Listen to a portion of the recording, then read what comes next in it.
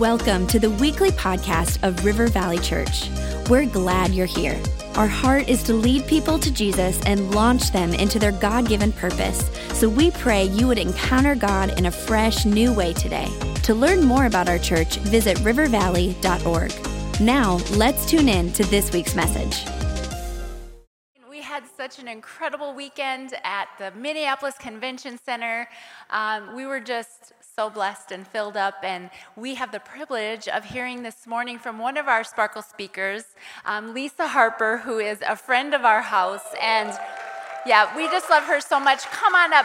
We've had so much fun this weekend, and her daughter Missy is with, and her nephew John Michael, and we've just back in the green room laughing and having so much fun. But Lisa, you are just an incredible speaker, storyteller, a scholar. Do you have your doctorate, or you're working on your doctorate? Finished the academic credentials, and I'm in dissertation city. Amazing. So she's also super smart and brilliant. So I'm the dumbest person in my class by far.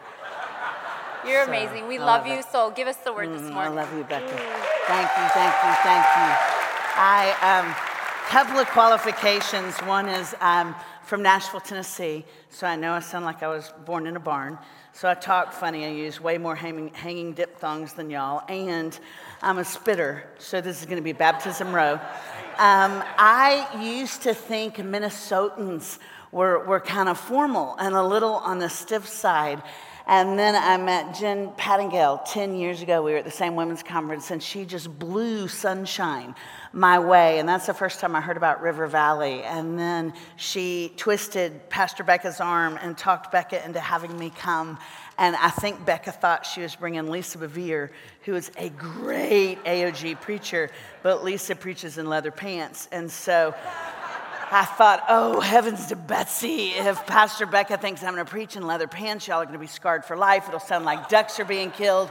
And so I was kind of nervous the first time I came to River Valley, and I just fell head over heels in love with y'all. If I lived in this part of the country, I would be here every time the doors were open. I'd be at River Valley and Caribou, one or the other. Thank you for always making me feel like I fit. Davey, Nicole, I'm so coming back for Candy Palooza. I'm like, redeemed candy, yes! It's incredible. I do not think keto is Christologically based. I think it's from the devil. If Jesus didn't want us to eat carbs, why would he call himself the bread of life? It's just food for thought.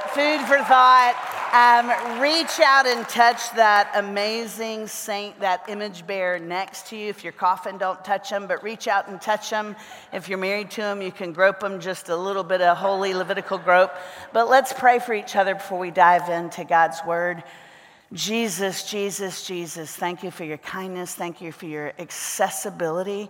We praise you that you are holy, you are transcendent, you are the only true God.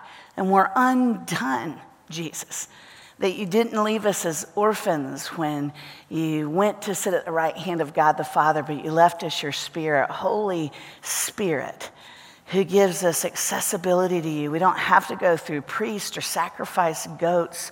You incline your ear to hear us. You reveal yourself to us. Thank you for this love letter called the Bible. Thank you that we can come together in a safe place like this sanctuary and focus our attention and our affection on you, and we don't have to worry about being arrested. What a gift that is today. Jesus. Bless this house. Bless these people. Lord, give us a clear picture of who you are and who you've called us to be, how you've called us to live as your image bearers in a world that seems to be increasingly further and further away from your truth. Lord, help us to be truth bearers with great compassion for the people around us. We love you, Jesus. Reveal yourself to us this morning. Amen and amen. Turn straight to Exodus chapter 20. I think I lied. Is that right? Yes, Exodus chapter 20. Now, even if you're new to River Valley, or maybe this is your first time in church in a long, long time, I bet you a nickel you're familiar with this passage, even if you didn't know the address. Sometimes I have a hard time with the addresses. I'll be like, it's in the Bible, top right, about 2 inches in, but I'll forget the address. Exodus 20, you at least know by reputation because that's where we find the 10 Commandments. Now, my mama was Baptist and my daddy was Assembly of God, so I'm Baptist heavy on the costal. And so my mama, amazing woman, introduced me to Jesus, but my mom was super serious about the 10 Commandments. And if you've got a Southern belle serious about the 10 Commandments, they usually camp out on the Sabbath. So from the time I was in utero, I had heard about the Sabbath. By the time I was, 4 or 5 years old, I'd seen it flannel graphed. And my mom she was all up in the Sabbath. That's the beginning of Exodus 20, verse 8, where God says, remember the Sabbath to keep it holy. My mama thought to keep the Sabbath holy, that meant we went to church for, 16, 18 hours on Sunday. I wore very, very uncomfortable shoes. I had to wear tights. Now, I grew up in Central Florida. It's hot as can be, but we still wore heights. I know, it's totally from the devil. I still hate pantyhose. But I had to wear tights, uncomfortable shoes, a dress, and I couldn't say anything. And even then, I was a windbag. And so it was just uncomfortable. Sabbaths were uncomfortable. And then we came home from church where I tried to keep it holy. And Mom said, since it's the Sabbath, Lisa, you can swim. Everybody in Florida has a pool. You don't have to be wealthy to have a pool. That was our outside air conditioning. But she said, you cannot wear a bikini. Now, I'm like 6 years old, so surely I couldn't have been that encouraging for anyone to see, nor am I now that I'm in stretchy pants season at 58. But when I was a little girl, there's nothing untoward about a little girl in a bikini. Plus, our whole backyard was fenced. So I wasn't sure who my belly button would offend apart from God. So I thought evidently he doesn't like noise, he doesn't like comfortable shoes, and he is just totally opposed to belly buttons. I thought that's what the Sabbath meant. I met Jesus when I was a kid. I didn't think he liked me very much. I thought he was a God of rules. I knew I needed him to be saved, but I thought he was a really serious, kind of a unibrowed librarian. Please forgive me if you're a librarian. I know most of you are really, really sweet, but that stereotype of just angry. I thought if I step out of line, he's going to smack me over the head with a Bible. And I thought the 10 Commandments kind of emphasized that they were rules. It took me a long, long, long time to realize this is not a rule book, it's a love story. Yes. And they're not rules, they're parameters for our good. I was explaining the 10 Commandments to Missy, and I said, honey, it's not rules. I said, when we go bowling and they put up those bumpers so that you won't roll a gutter ball? I said, well, that's kind of what the imperatives are in the Bible. When God says don't do something, he's not a killjoy. He's saying, I don't want you to do this because I want you to take this other path because this one's for blessing. This one's for your good. This one's for your health. This one's for your heart. This one, you may not see it at first, but if you go down this path, it's going to crush you. It's going to rob your hope and your joy. Don't go down that path. That's gutter. Your heart's going to get crushed in that path. Go down this path. The parameters are for our good, even Sabbath. Do you remember the context that God gave him, the 10 Commandments? Do you remember who he originally spoke the 10 Commandments to? Anybody over 50? Charlton Heston, right? Remember that movie, The 10 Commandments? He spoke the 10 Commandments to his people, the Israelites, right after he had rescued them from captivity in Egypt. Do y'all remember this? Anybody remember this? Y'all can talk back. I'm not Pastor Rob. I love him. He'll clean up any of this heresy next week. So he rescues his people. They're called the Israelites. It's a theocracy is a fancy word. It just means God has set his favor on this particular group of people really as a living illustration. So the rest of us would go, oh, that's what relationship with God looks like. He's not a faraway policeman. He's an up-close personal redeemer. He said, I'm going to set my favor on you, my relationship on you, and I'm going to give you these parameters for your good. Do you remember the context of those parameters? Y'all can talk back. They've just come through the Red Sea. They've just been in captivity. There's been all these plagues. Remember the frogs? Gross. Do you remember when Moses asked Pharaoh, God says he'll take the frogs away. When would you like him to remove this plague? Do you remember Pharaoh's answer?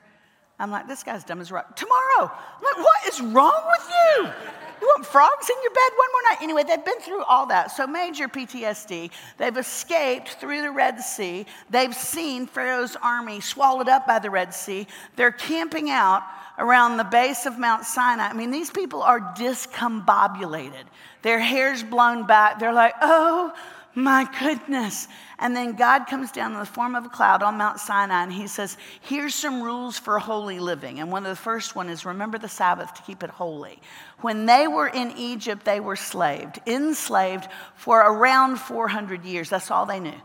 They had the mind, the context, the disposition, the perspective of slaves. Do you remember how many hours most theologians think that an Israelite over the age of 4 worked in captivity?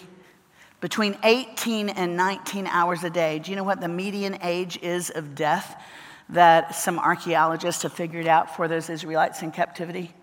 Between 30 and 31. That was their existence. 18 hours a day in the hot Middle Eastern heat. They made bricks. They mixed mud and they mixed straw. And the Egyptians taught them that God was the sun, Ra. That's the Egyptian religion. The sun is the God of creation. His name is Ra, and he hates you. He is burning you into a grease spot of oblivion.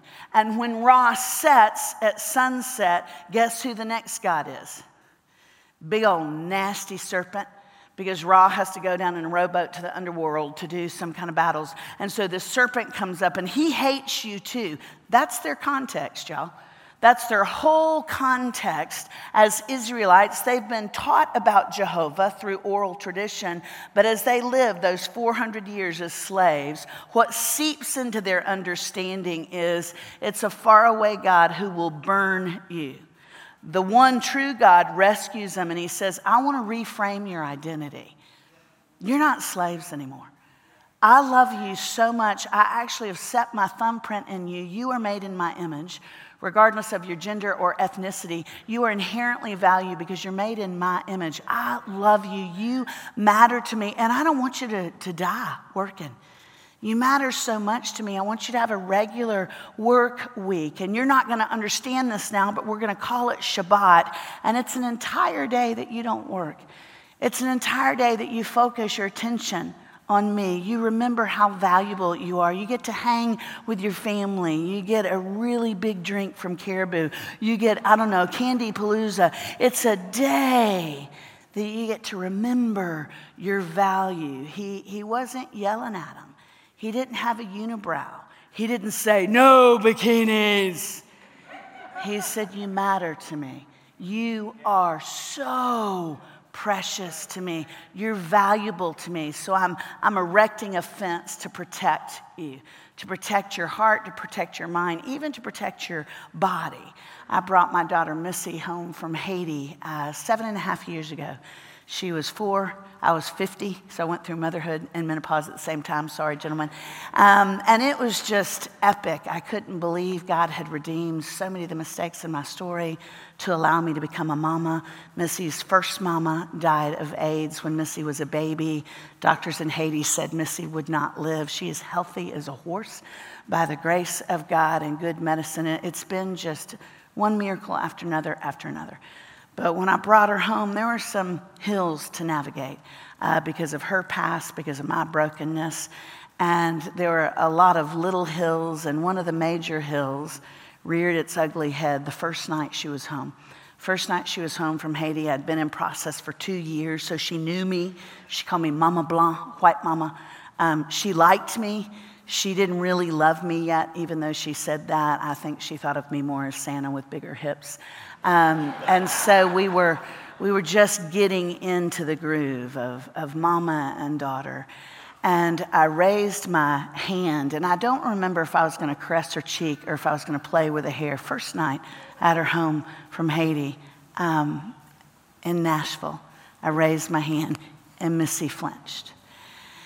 And I realized she thinks I'm going to hit her because that was her experience in the orphanage. She was the first and last child with HIV in her particular orphanage, and so the nannies hated her, ostracized her. She was beaten at the orphanage, and when I raised my hand as her mama, she thought I was going to hit her.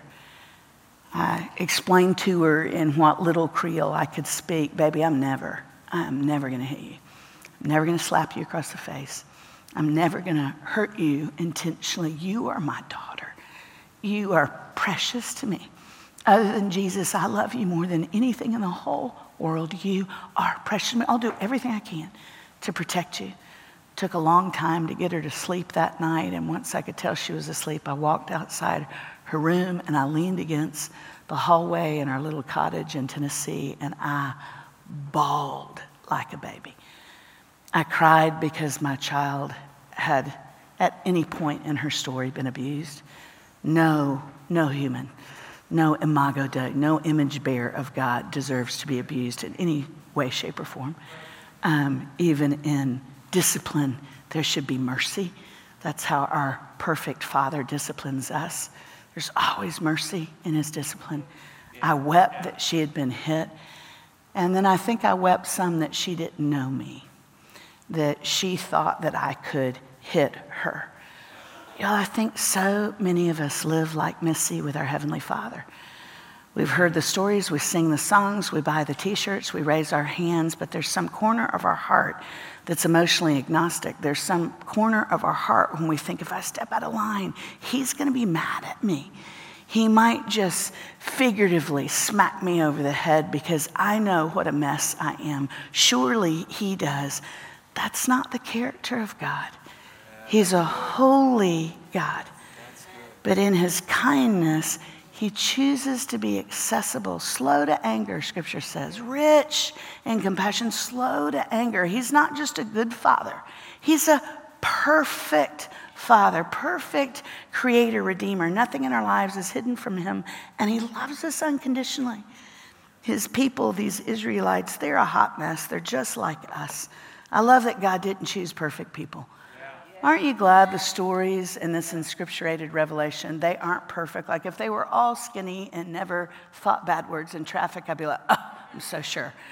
I love that they're stinkers and sometimes they lose their way. And after Moses said, here's the parameters, here's the bumpers for your good, they were still scared. They got the 10 Commandments, beginning of Exodus 20, and here's their response. Verse 18, now when all the people saw the thunder and the flashes of lightning and the sound of the trumpet and the mountain smoking, the people were afraid and trembled. They still had the mindset of slavery. They were used to being bent over and oppressed. Liberty was a hard thing for them to learn. And they stood far off and said to Mo, you speak to us and we will listen, but don't let God speak to us lest we die. Don't even let him text us. We're afraid of him. You would think God would have just kicked him to the curb, wouldn't you? I mean, human logic says that he would say, you are such ragamuffins, I'm going to just put you over here on an alternate universe, and I'm going to create a whole new people group, a whole new theocracy, who's a little more faithful, a little less rebellious, but he doesn't, because he's kind. Always kind. I'm 58 years old. Here's the thing that's great about being 58, besides stretchy pants. I can look back over 5 decades of walking with Jesus, and I can say what we just sang, God, you're so good. One of the few people in Nashville who can't carry a tune in a bucket. That song is not hyperbolic. It's true. Amen. I look back over my life and go, he's been nothing but good. Always faithful. I've never seen his back. His people in Exodus didn't have quite enough experience yet with him. They were afraid he was mean. And so after they say, we don't even want God to talk to us, instead of chastising him, instead of zapping him into a grease spot, he gives them this compassionate PS. Did you know there was a PS to the 10 Commandments? We usually skip over it. Here's the compassionate P.S. And the Lord said to Moses, verse 22, thus you shall say to the people of Israel, you have seen for yourselves that I have talked with you from heaven. You shall not make gods of silver to be with me, nor shall you make for yourself gods of gold, an altar of earth. If you're comfortable writing in your Bible, I want you to underscore or highlight earth. We'll come back to that in a second. You shall make for me and sacrifice on it your burnt offerings and your peace offerings, your sheep and your oxen. And every place where I cause my name to be remembered, I will come to you and I will bless you. I'm not going to spank you. I'm not going to eviscerate you. I'm not going to chastise you. I'm going to bless you. I want to be in a loving relationship with you. This isn't about rules. It's about relationship. If you make me an altar of stone, you shall not build it on hewn stones. For if you wield your tool on it, you profane it. And you shall not go up by steps to my altar, that your nakedness be not exposed on it. The first thing he says is, you don't have to have anything fancy. You don't have to have dry ice and the smoke, and you don't have to have all the hullabaloo that you think you have to have. Remember, this is pre the golden calf, where Aaron said, I don't know, we just threw some earrings into the s'mores and popped out a golden calf. God doesn't try to trip us up. He's always saying, here's the way, walk in it, here's the way, walk in it, here's the way, walk in it. Do you remember Samson? Remember Samson, the Romeo without a clue in the book of Judges? And remember, he hooked up with a girl named Delilah. Do y'all remember that? And she was like, oh, please tell me your secret, because I have some friends who want to tie you up and subdue you and gouge out your eyes and kill you. And he's so stupid, he asked her out again. Just Romeo without a clue. But remember, it says he went to the valley of Sorek to take her on a date. Do you remember what the valley of Sorek means in the original Hebrew? Old Testament was written originally Hebrew, New Testament mostly Greek and Aramaic. Do you remember what the valley of Sorek means? Grapeville, the valley of grapes. Samson is a Nazirite. He's not allowed to have anything to do with the fruit of the vine. No wine with pasta, no raisins in his cereal. And he's known that since he was a baby boy. God's not trying to trip him up. God says, don't hook up with a girl from Grapeville. Don't go with a girl from Grapeville. He's so kind, y'all. He's not trying to punk you. He's not trying to trip you up. He wants you to be blessed. Here's the way. Walk in it. Here's the way. Walk in it. I'm not mad at you. I want to bless you. I want a relationship with you. Here's the way. Walk in it. He says, you can be with me if you just have dirt. All you have to have is the earth. You can be with me if you just have the earth. You don't have to have stretchy pants. Nothing has to match. You don't have to have dry ice. It can be very, very simple. He says, but when you come to me, bring all of you to all of me, bring your sheep and your oxen. In other words, it's personal. Worship is personal. You don't get somebody's deer from roadkill. You don't bring a hamster from home. You bring your sheep. It costs you something. They're an agrarian culture. When a coyote got a sheep, they brought those baby lambs inside their one-room home. And they bottle fed them and they named them. Those sheep mattered to them. He said, you bring your heart. This isn't a show. You bring all of you to all of me.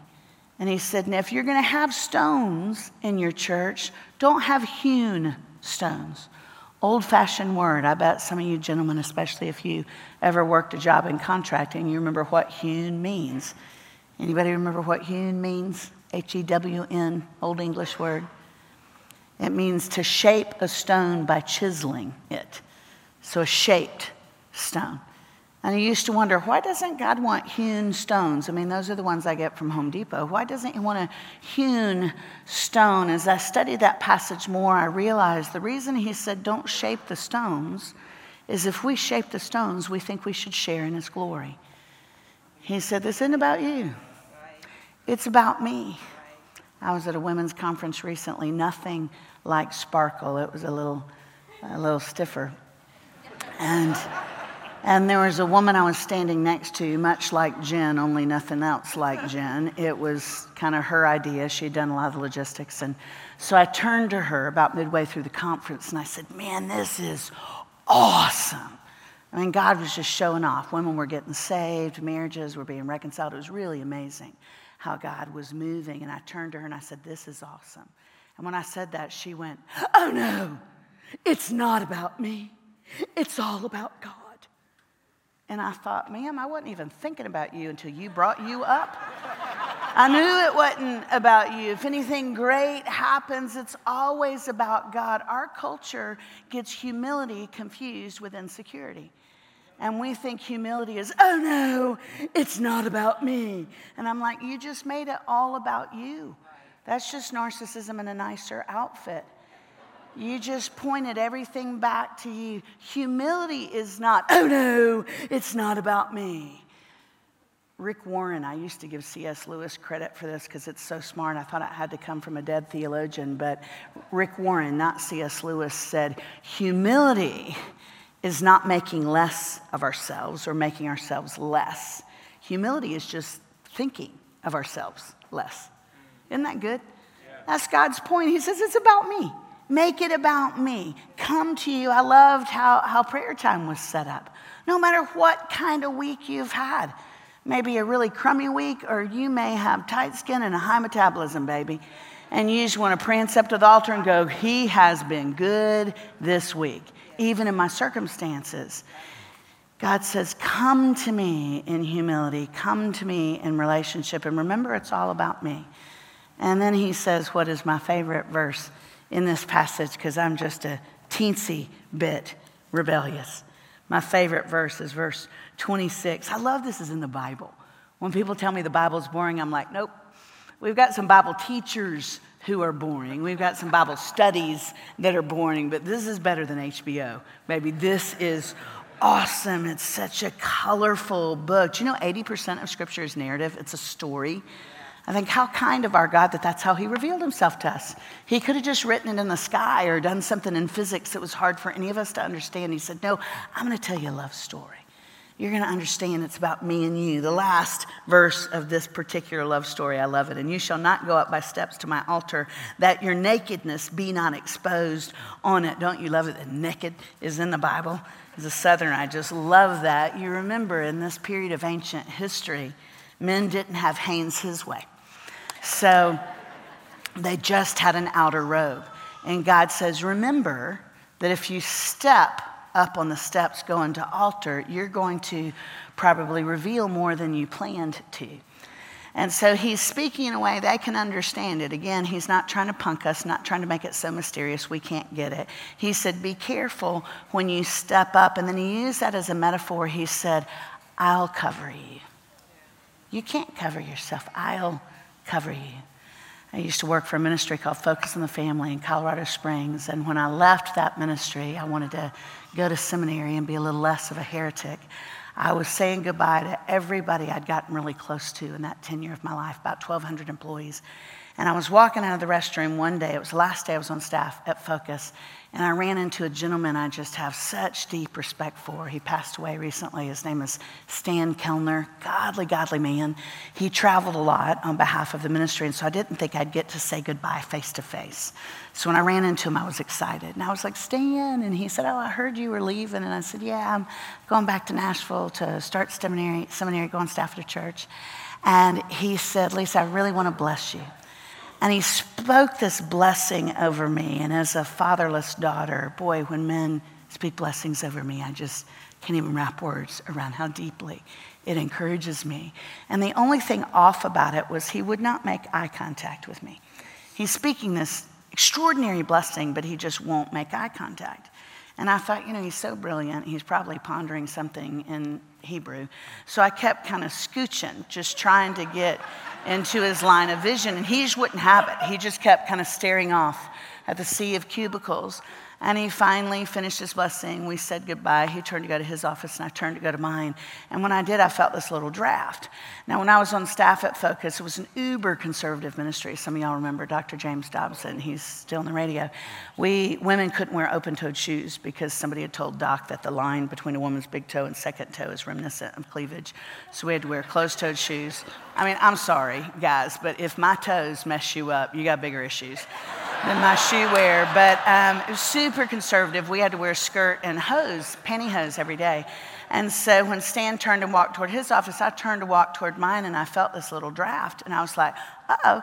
And I looked down and realized in horror I had accidentally tucked my skirt into my underwear in the restroom.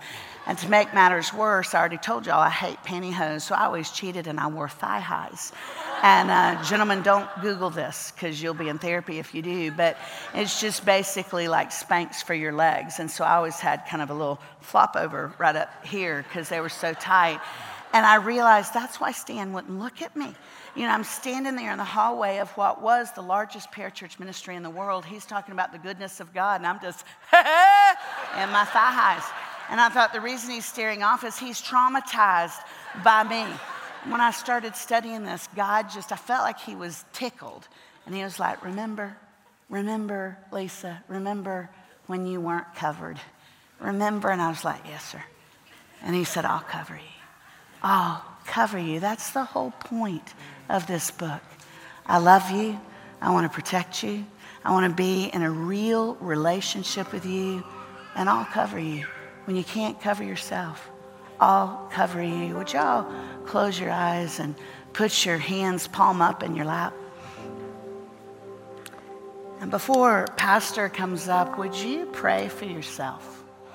Would you pray that God, through His Spirit, right now, would plow up the tired places in your heart, would plow up maybe even any area of weariness or unbelief or disappointment, and pray that He would remind you through His presence that He's got you, that you matter to Him, that you're worth protecting to Him, that He has condescended because of His compassion in a way to have a real relationship with you. Would you just pray for yourself right now and say, Jesus, give me the grace to lean back and linger in your embrace.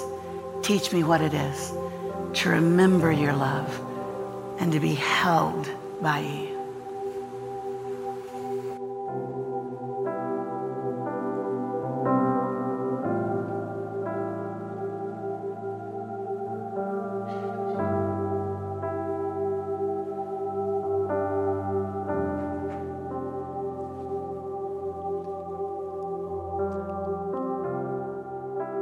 Lord, I pray right now that every single person in this room would get a fresh glimpse of who you really are, the love that you have for them, the true view of the love in your eyes, the grace, the things that you want to pour out on our life that we don't deserve, the mercy when we do deserve discipline, correction. God, there's a mercy that you pour out as you lead our lives. Lord, I pray that there's people in this room that think you're just waiting to drop a hammer.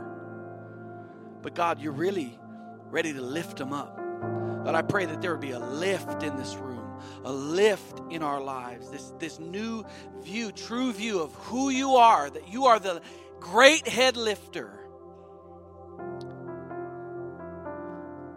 Lord, thank you for ministering to us today.